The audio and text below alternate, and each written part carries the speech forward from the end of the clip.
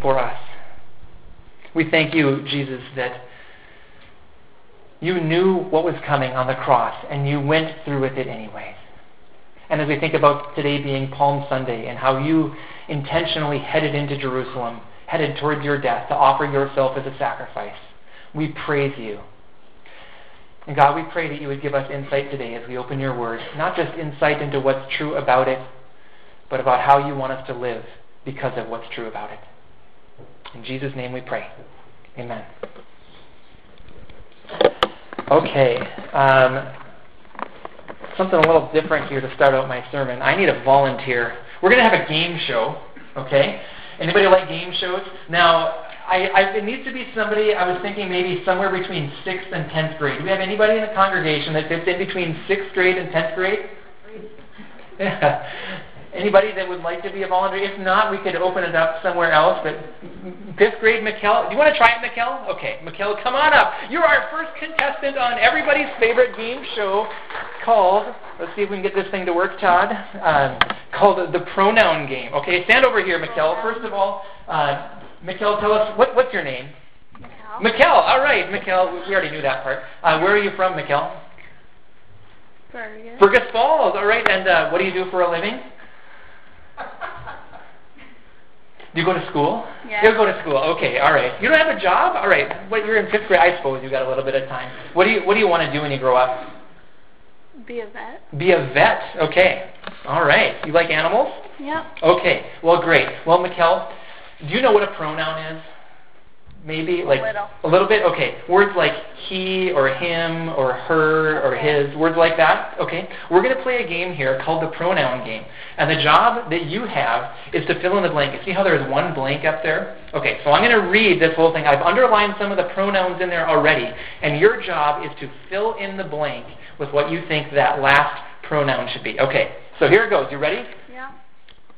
Billy disobeyed his parents. He stayed out past his curfew. He didn't call his parents to let them know where he was, so blank. He got grounded. Let's see if you're right. After this commercial. No, I'm kidding. You got right. Way to go. Okay. You getting the hang of this? You want another one? Yeah. Okay, good. Okay, here we go. Jan didn't pay attention in class. She didn't do her homework. She didn't study for her test. So, blank failed the test. She. All right, audience, what do you think? You can phone a friend if you need to. You can call somebody in the audience if you need to ask their... You're pretty sure on this? Yeah. Final answer? Yep. Let's see. Yeah. Okay. She failed the test. All right. Okay. We've got one more. You ready for it? This is the bonus round. Yep. This is the one where you could walk away with nothing. But... Okay. We all, like sheep, have gone astray. Each of us has turned to his own way, and the Lord has laid on blank the iniquity of us all. Now think about this one. And if you need to phone a friend, if you need to call somebody, you can. But what do you think? What is the Grandma. blank? Grandma? I can't hear you. She can't hear you, Grandma. Your grandma's saying him. Okay. Do you want to poll the audience? We can do that too. We could ask the audience to raise their hand. But no. No, you think you're going to go with grandma? I'm going with grandma. You're going to go with grandma. So your final answer is him. But it looks like it should be us. No. Like the other ones, Billy got in trouble, Jan got in trouble.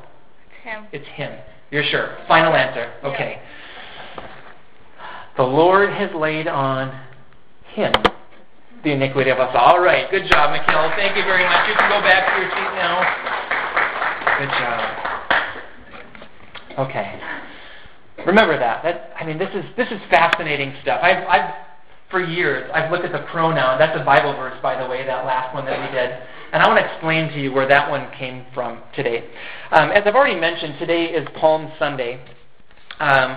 For the last 4 Palm Sundays here at Cornerstone Church, I have preached on a traditional Palm Sunday passage. You know, each of the 4 Gospels, Matthew, Mark, Luke, and John, has a Palm Sunday passage in them. So it's a really important deal. It's the story, Jesus riding in to Jerusalem on the donkey, and the people are praising him. They're laying their coats down. They're laying palm branches down. They're shouting wonderful things to him. It's an important passage. But I'm not going to preach on one of those passages today. So a couple options. If any of you here is like really angry that I'm not going to preach on a Palm Sunday passage today, you can storm out right now, throw a fit and leave. Or if you really just need a Palm Sunday fix, you can go onto our website and look at one of the last 4 years of the Palm Sunday sermons that I have preached. Or you could just give me a chance today. We're going to look at Isaiah, and I think that there's some really cool Palm Sunday stuff in here as well. Because did you know, like I said, all 4 Gospels have a Palm Sunday passage in them. Did you also know that all 4 Gospels mention the fact that Jesus was silent before his accusers? That as he was put on trial first by the Jews and then by the Romans, that he was silent at various points as they were asking him, what are you going to say about yourself? Did you know that Jesus was fulfilling Old Testament prophecy with his silence? It's from Isaiah 53:7, and it's going to be in our passage today. This passage we're going to look at from Isaiah 52 and 53 is a really famous passage in the Bible. One of the reasons it's so famous is because it's quoted a lot in the New Testament. In fact, I found at least 7 places in the New Testament where our passage is quoted. And that's just direct quotation. That's not even beginning to count all the indirect quotations that are other places in the Bible. So 7 times verses from this passage today are quoted in the New Testament. And truth be told, it's really not that much of a stretch to preach this passage on Palm Sunday, because our passage today starts out in Isaiah 52:13 saying, "See, my servant will act wisely. He will be raised and lifted up and highly exalted." On Palm Sunday, there were people who were praising Jesus and exalting him. They were lifting him up, shouting praises to him. They were hoping that he was the promised Messiah of the Old Testament. And one of the main places that people looked to in the Old Testament for these messianic prophecies was the book of Isaiah. 4 or 5 times, depending on how you count them, the book of Isaiah tells us about a coming servant. Now, it's all history for us because it's all already happened, but Isaiah, writing in the year approximately 700 BC, was foretelling about this servant who would come into the world. Now, if you remember all the way back to Christmas, I preached on one of these servant passages from Isaiah 42. And in that passage, as well as some of the other ones in Isaiah, we see that this servant was going to bring salvation not only to Israel, but also to the nations. And as such, he is worthy of praise.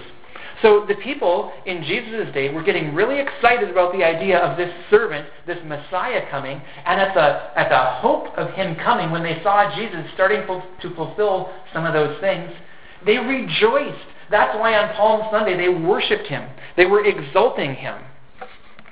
That's why eventually in a verse like Philippians 2:9, it says about Jesus, "Therefore God exalted him to the highest place and gave him the name that is above every name."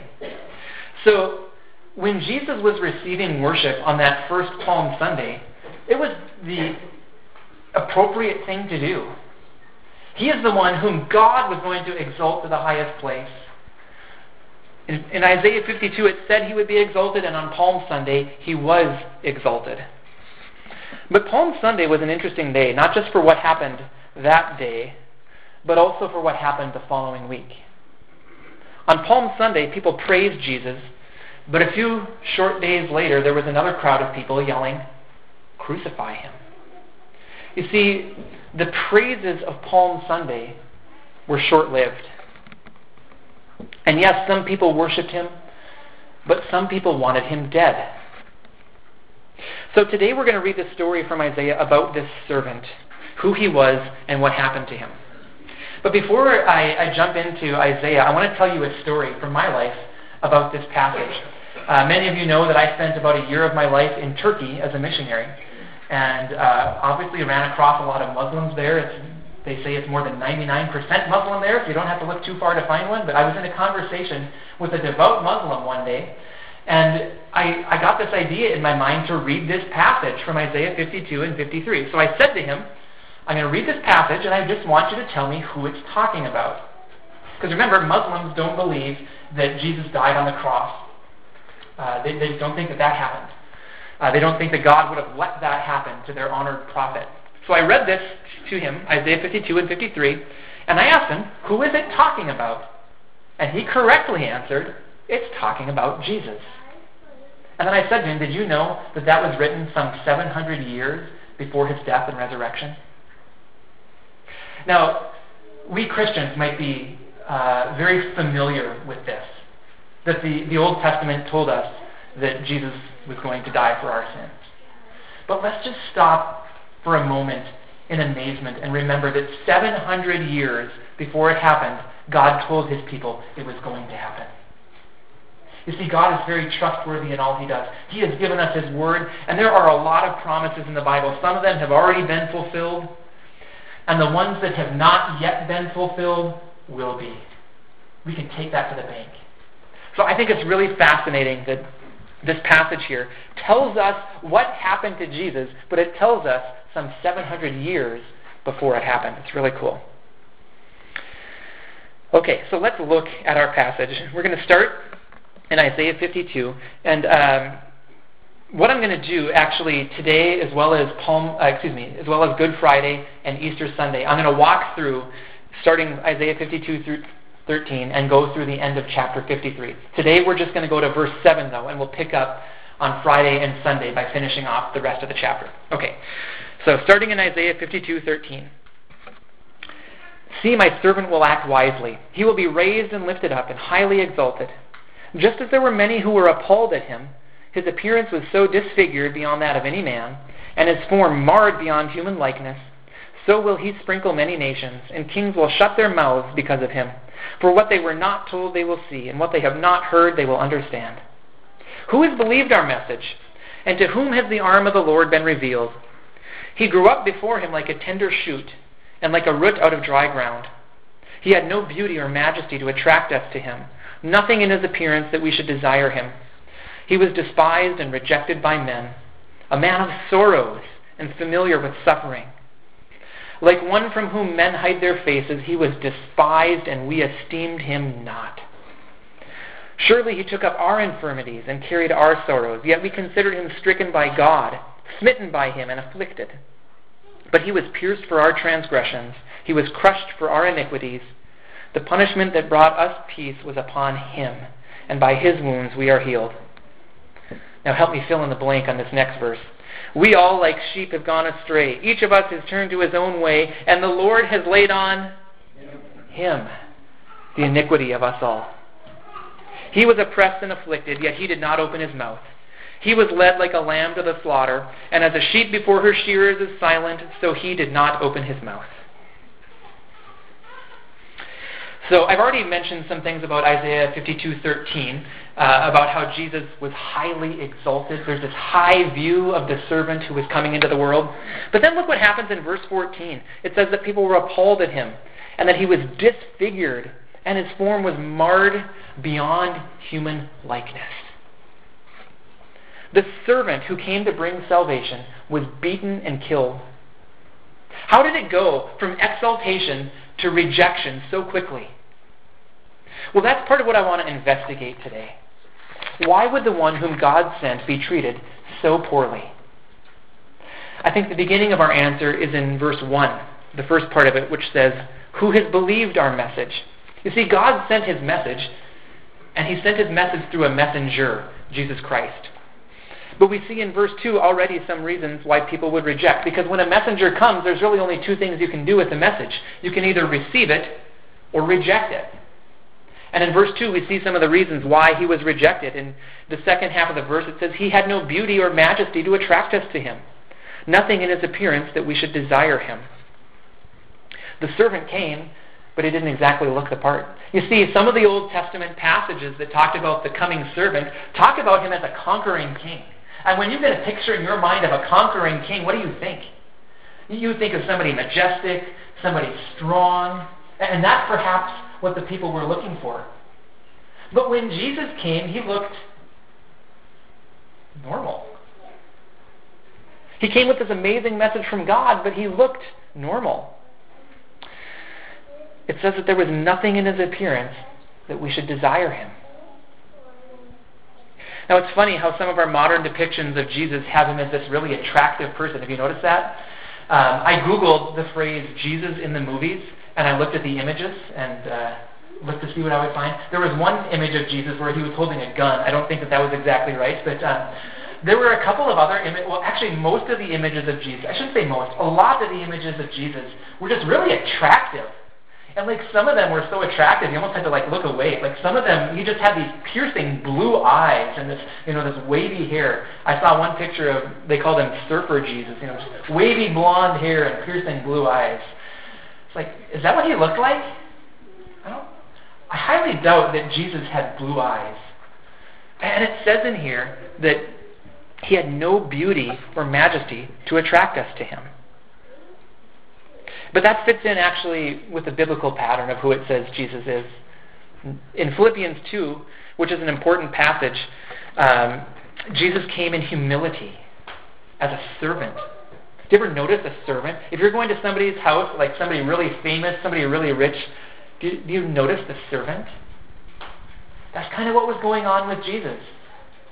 He was the one whom God sent. People overlooked him.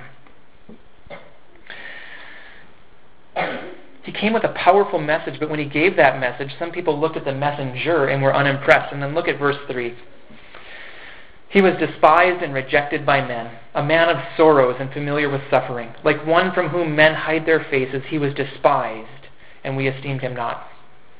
A few months ago, I was reading that verse, and I was stopped in my tracks. By the way, I hope that happens to you every once in a while as you're reading the Bible. Does that happen to you?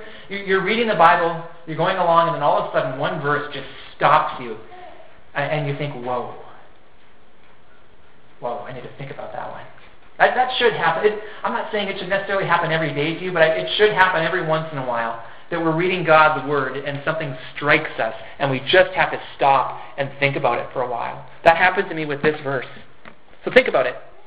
The Son of God, the Messiah, the King of Kings, the Lord of Lords, the one through whom the world was created, he came to this earth, and how was he treated?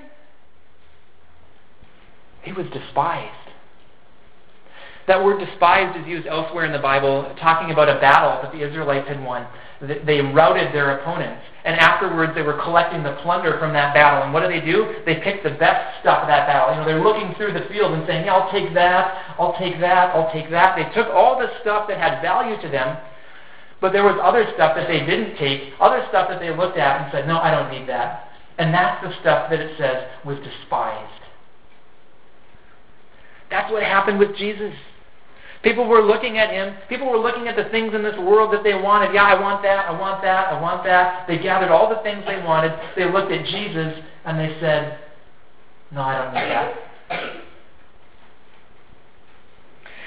And then at the end of the verse 3, it says, and we esteemed him not. The word esteemed means to think about something. Now, it's shocking to me at this point. God sent his Son with an important message, but when the people of the world saw him, their response was not even to give him a second thought. Or for some who did give him a second thought, their thought was that they should kill him. In the Gospel of John in the New Testament, we read these verses. Chapter 1, speaking of Jesus coming into the world, it says, he was in the world, and though the world was made through him, the world did not recognize him. He came to that which was his own, but his own did not receive him.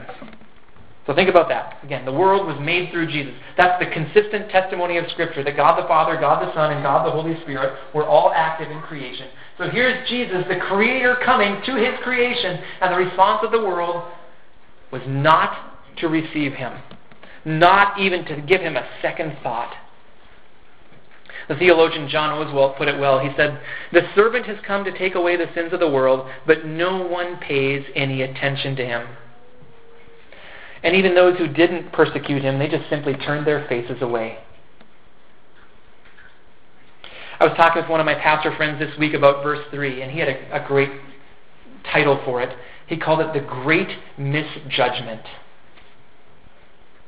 The Great Misjudgment. When Jesus came, he should have been recognized as the Creator. Think about all that Jesus is and has been since eternity past. Son of God, King of Kings. The one who came full of grace and truth to show us love from God, to show us wisdom from God, to be the way and the truth and the life. People didn't even give him a second thought. Now, it's easy for us to look back at Christians now and say, how could they have made that mistake? But let's be honest, that same mistake happens today over and over and over again. And it happens both for non-Christians, and it even happens for us as Christians. That same mistake, the great misjudgment. So let's look at it. First, let's look at it from the perspective of non-Christians. How do non-Christians view Jesus today? Now, there are thousands of ways to answer that question, right? And in fact, many non-Christians, I've heard them say this, they say things like, oh, I really respect Jesus and his teachings.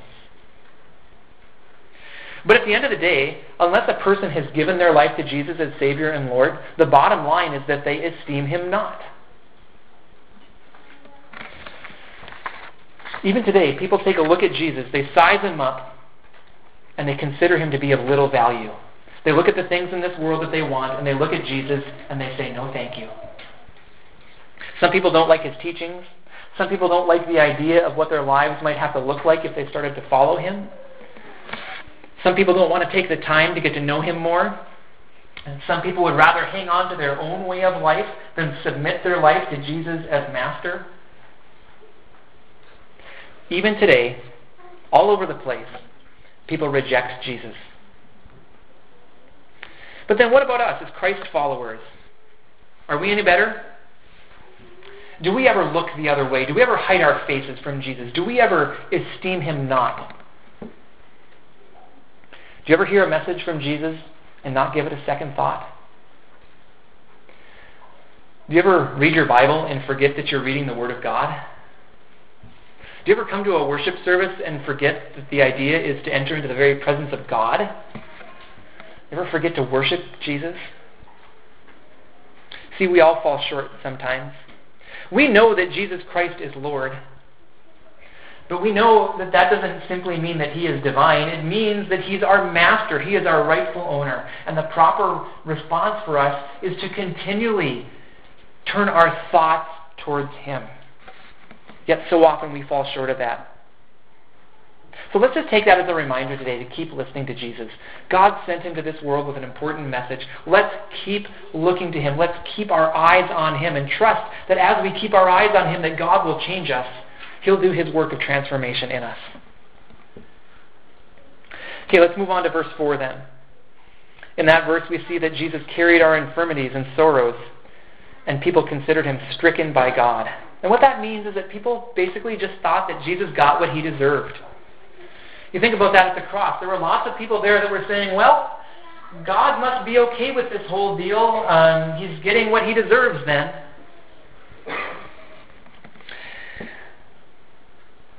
And Jesus was punished. Remember back in verse 14, it talked about how he was appalled and disfigured, and his form was marred beyond human likeness. That is difficult language. It's difficult to think of our Savior being treated that way. And it's stunning to think about Jesus, who had no sin of his own, never did anything wrong, came to show us the love of God, and he was beaten and tortured and killed. And there were people onlooking there shouting, "Crucify him." Why? Why would people do that? Why, maybe the better question, why was Jesus punished that way? Well, look at verse 5. But he was pierced for our transgressions. He was crushed for our iniquities. The punishment that brought us peace was upon him, and by his wounds we are healed. You see, it was our sins that he died for. He took on our punishment. Our sin separates us from God. There's a verse in Isaiah 59:2. It says, but your iniquities, your sins, have separated you from your God. That would have been our punishment had Jesus not stepped in and taken our punishment upon himself. He willingly did that. And the result for us, peace and healing. It's amazing. By his wounds, we are healed. It also says in verse 4 that he took up our infirmities and carried our sorrows. Anybody in here struggling with infirmity or sorrow? I think those two words, they get at the idea both of physical pain, but then also emotional pain. Anybody in here experiencing any physical or emotional pain? Jesus died to take that away and to give us peace. Now, the fulfillment of that awaits us in heaven. If we're looking for the ultimate fulfillment of that time when our sorrows and iniquities and our infirmities are taken away, it's in heaven. But think about heaven for a moment. Whatever you're struggling with now, you won't struggle with there. Because in heaven there is no death or mourning or crying or pain. So that's what Jesus did. He came to take those things away. And I was thinking about that this week. We're very familiar with the idea that Jesus is going to take away our sins. We often talk about him dying to take away our sins, but he also died to take away our infirmities and our sorrows. It's one of the blessings that we will get to walk in heaven. No death or mourning or crying or pain. So if you struggle with those things now, please know that in Jesus Christ they will be taken away forever. And yes, the final fulfillment of that awaits us in heaven, but I think that there's an initial fulfillment in there for us now.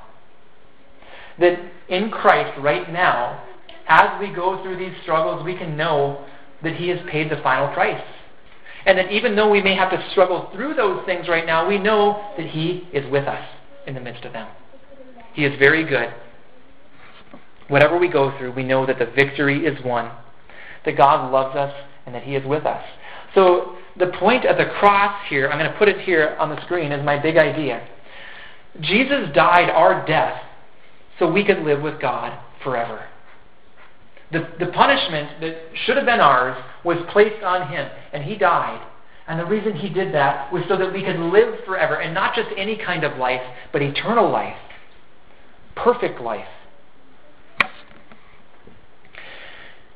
But it's a relationship as well. We talk about that a lot here at Cornerstone. It's a relationship in which we should constantly be thinking about him. Remember in verse 3 it says that we esteemed him not. Our lives should be full now of esteeming him all the time. We should always be thinking about Jesus and what he did, seeking to live our lives according to what he said, according to the power that he supplies as well. The only other choice is to go the other way, to go our own way. And look again at verse 6. We all, like sheep, have gone astray. Each of us has turned to his own way, and the Lord has laid on him the iniquity of us all. We humans are pretty good at picking our own path. Now, I don't mean that we're successful at it. I don't intend to say that the paths that we pick end up going the way that we want them to. In fact, it's quite the opposite. What I'm simply saying is that we humans like the idea of choosing our own path. Remember those choose your own adventure books that you had when you were kids? I love those. I got to choose my own way. We love to choose our own way. But the result here in verse 6 is that we go astray. And the result eventually is death. It's ironic. We fully intend as human beings to pick the best possible path for ourselves that we can. Yet the broad path, the easy path, the one that we so often choose, is the one that leads to death. We're trying to get life, and so often, as humans in general, we pick the path that leads to death. It doesn't fulfill, it doesn't satisfy. We are lost and wandering. In the New Testament, there's this verse in 1 Peter. It says, "For you were like sheep going astray, but now you have returned to the shepherd and overseer of your souls." See, God saw that we were lost, so he sent Jesus for us. We were the ones who went astray. We were the ones who chose our own path. We were the ones who rejected God and his ways. That is sin. Who did God punish for it? Remember the pronoun game? Billy disobeyed his parents. Billy got grounded. Jan didn't study. She failed the test. We went our own way.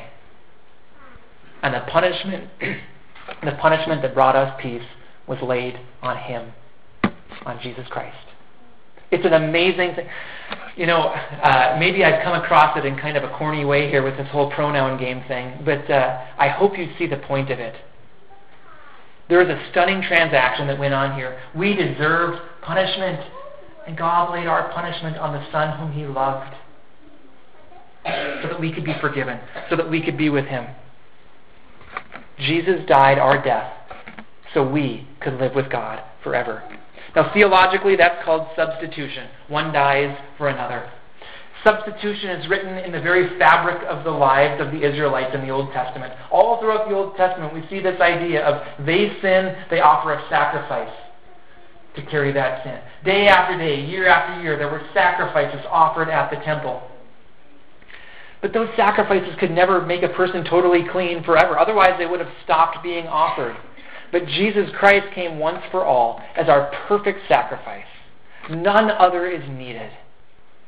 His death for us. And then look again at verse 7, how Jesus offered himself.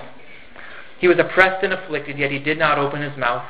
He was led like a lamb to the slaughter, and as a sheep before her shearers is silent, so he did not open his mouth.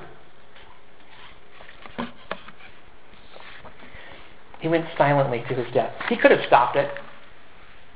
In one of the Gospels, we're told that he could have called on legions of angels. He could have done a miracle. He could have argued his case. But he didn't. Why? Because he knew it was the Father's will. In humility, he obeyed his Father even to the point of death.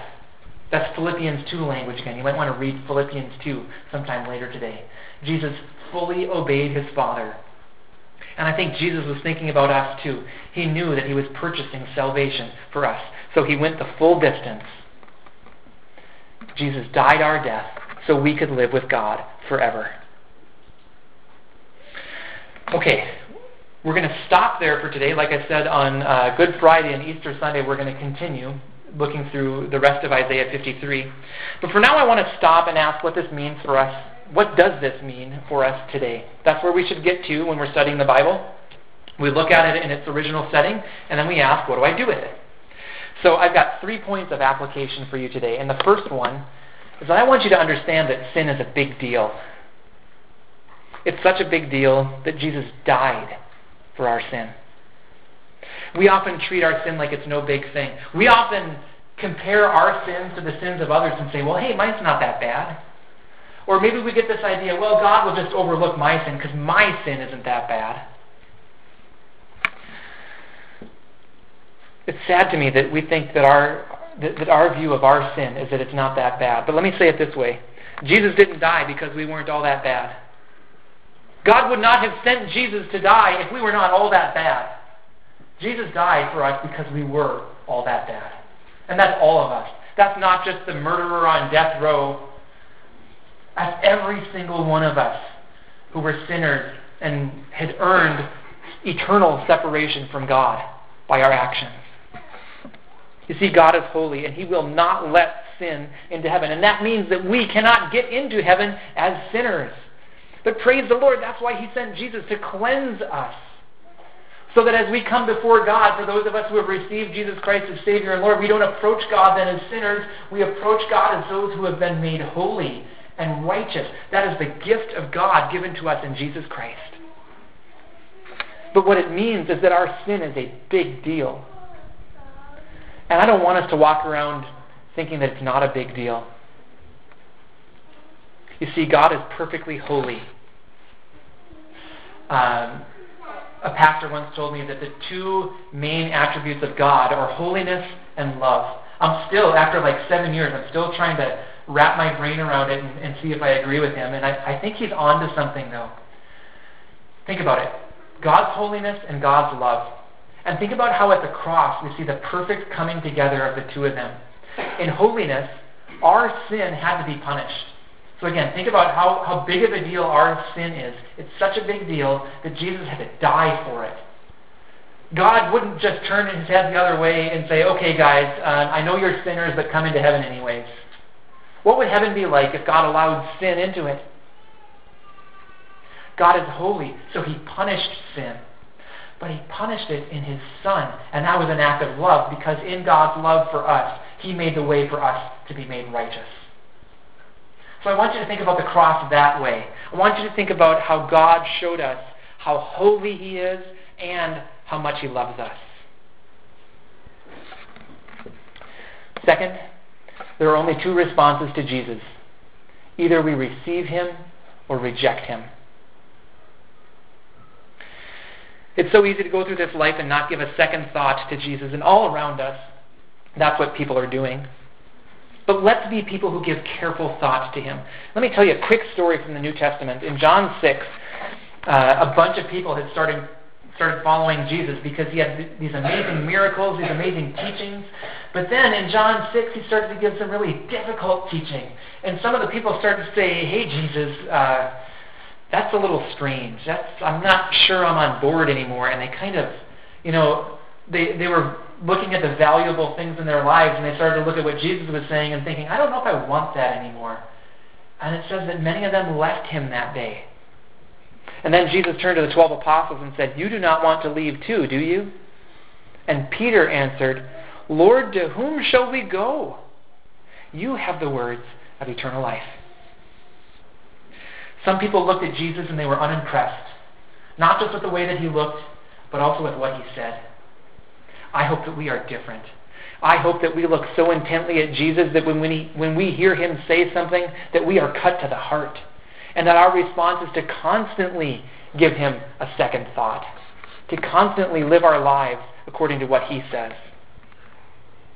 So the choice is set before us. Will you receive or will you reject?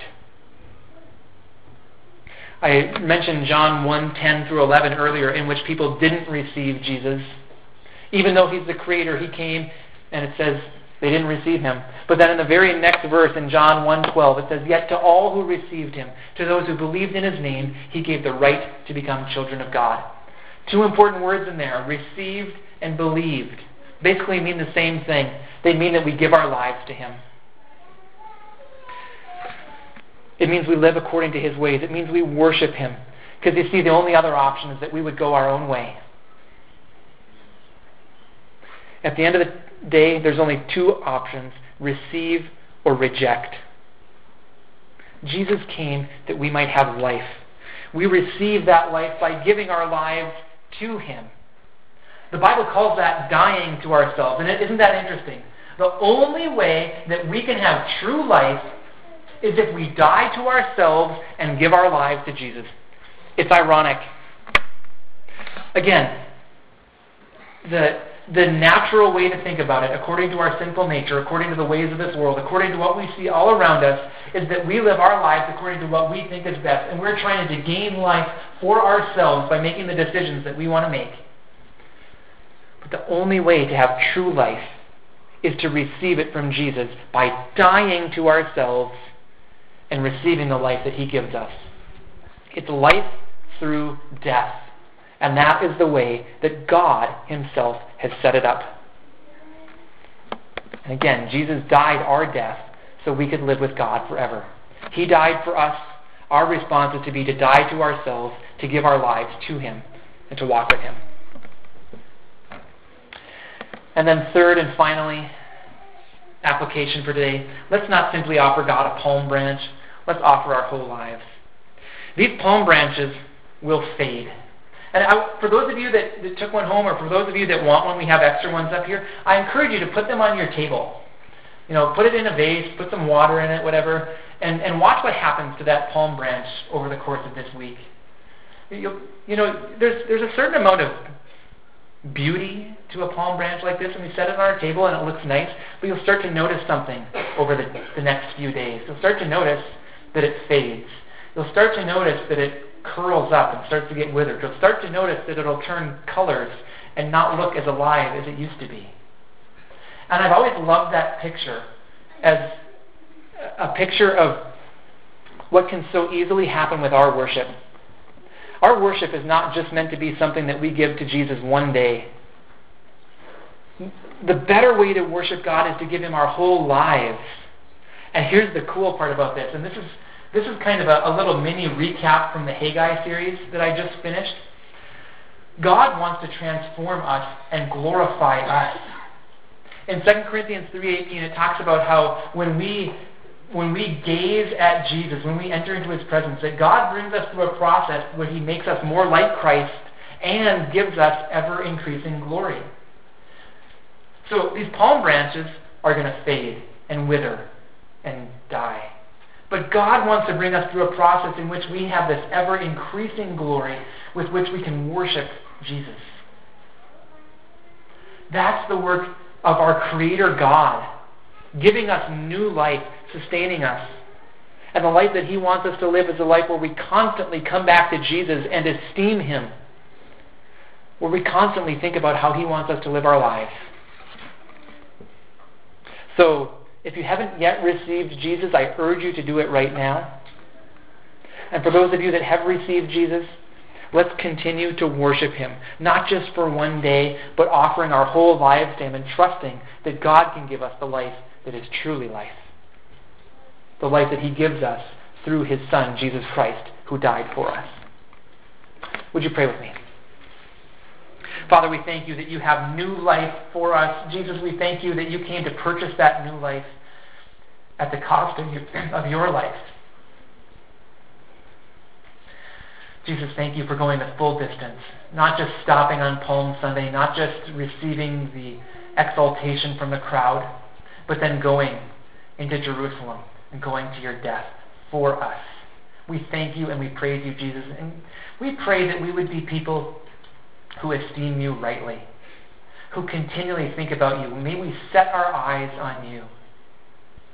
You are the author and the perfecter of our faith. May we live our lives according to the truth of who You are. And as we do that, as we meet with You, God, we pray that You would transform us, make us more like Christ, and give us that ever-increasing glory with which we can glorify You. So God, help us to live our whole lives for Jesus. I pray that we would give our lives fully to You, trusting that You have new life for us. In Jesus' name we pray. Amen.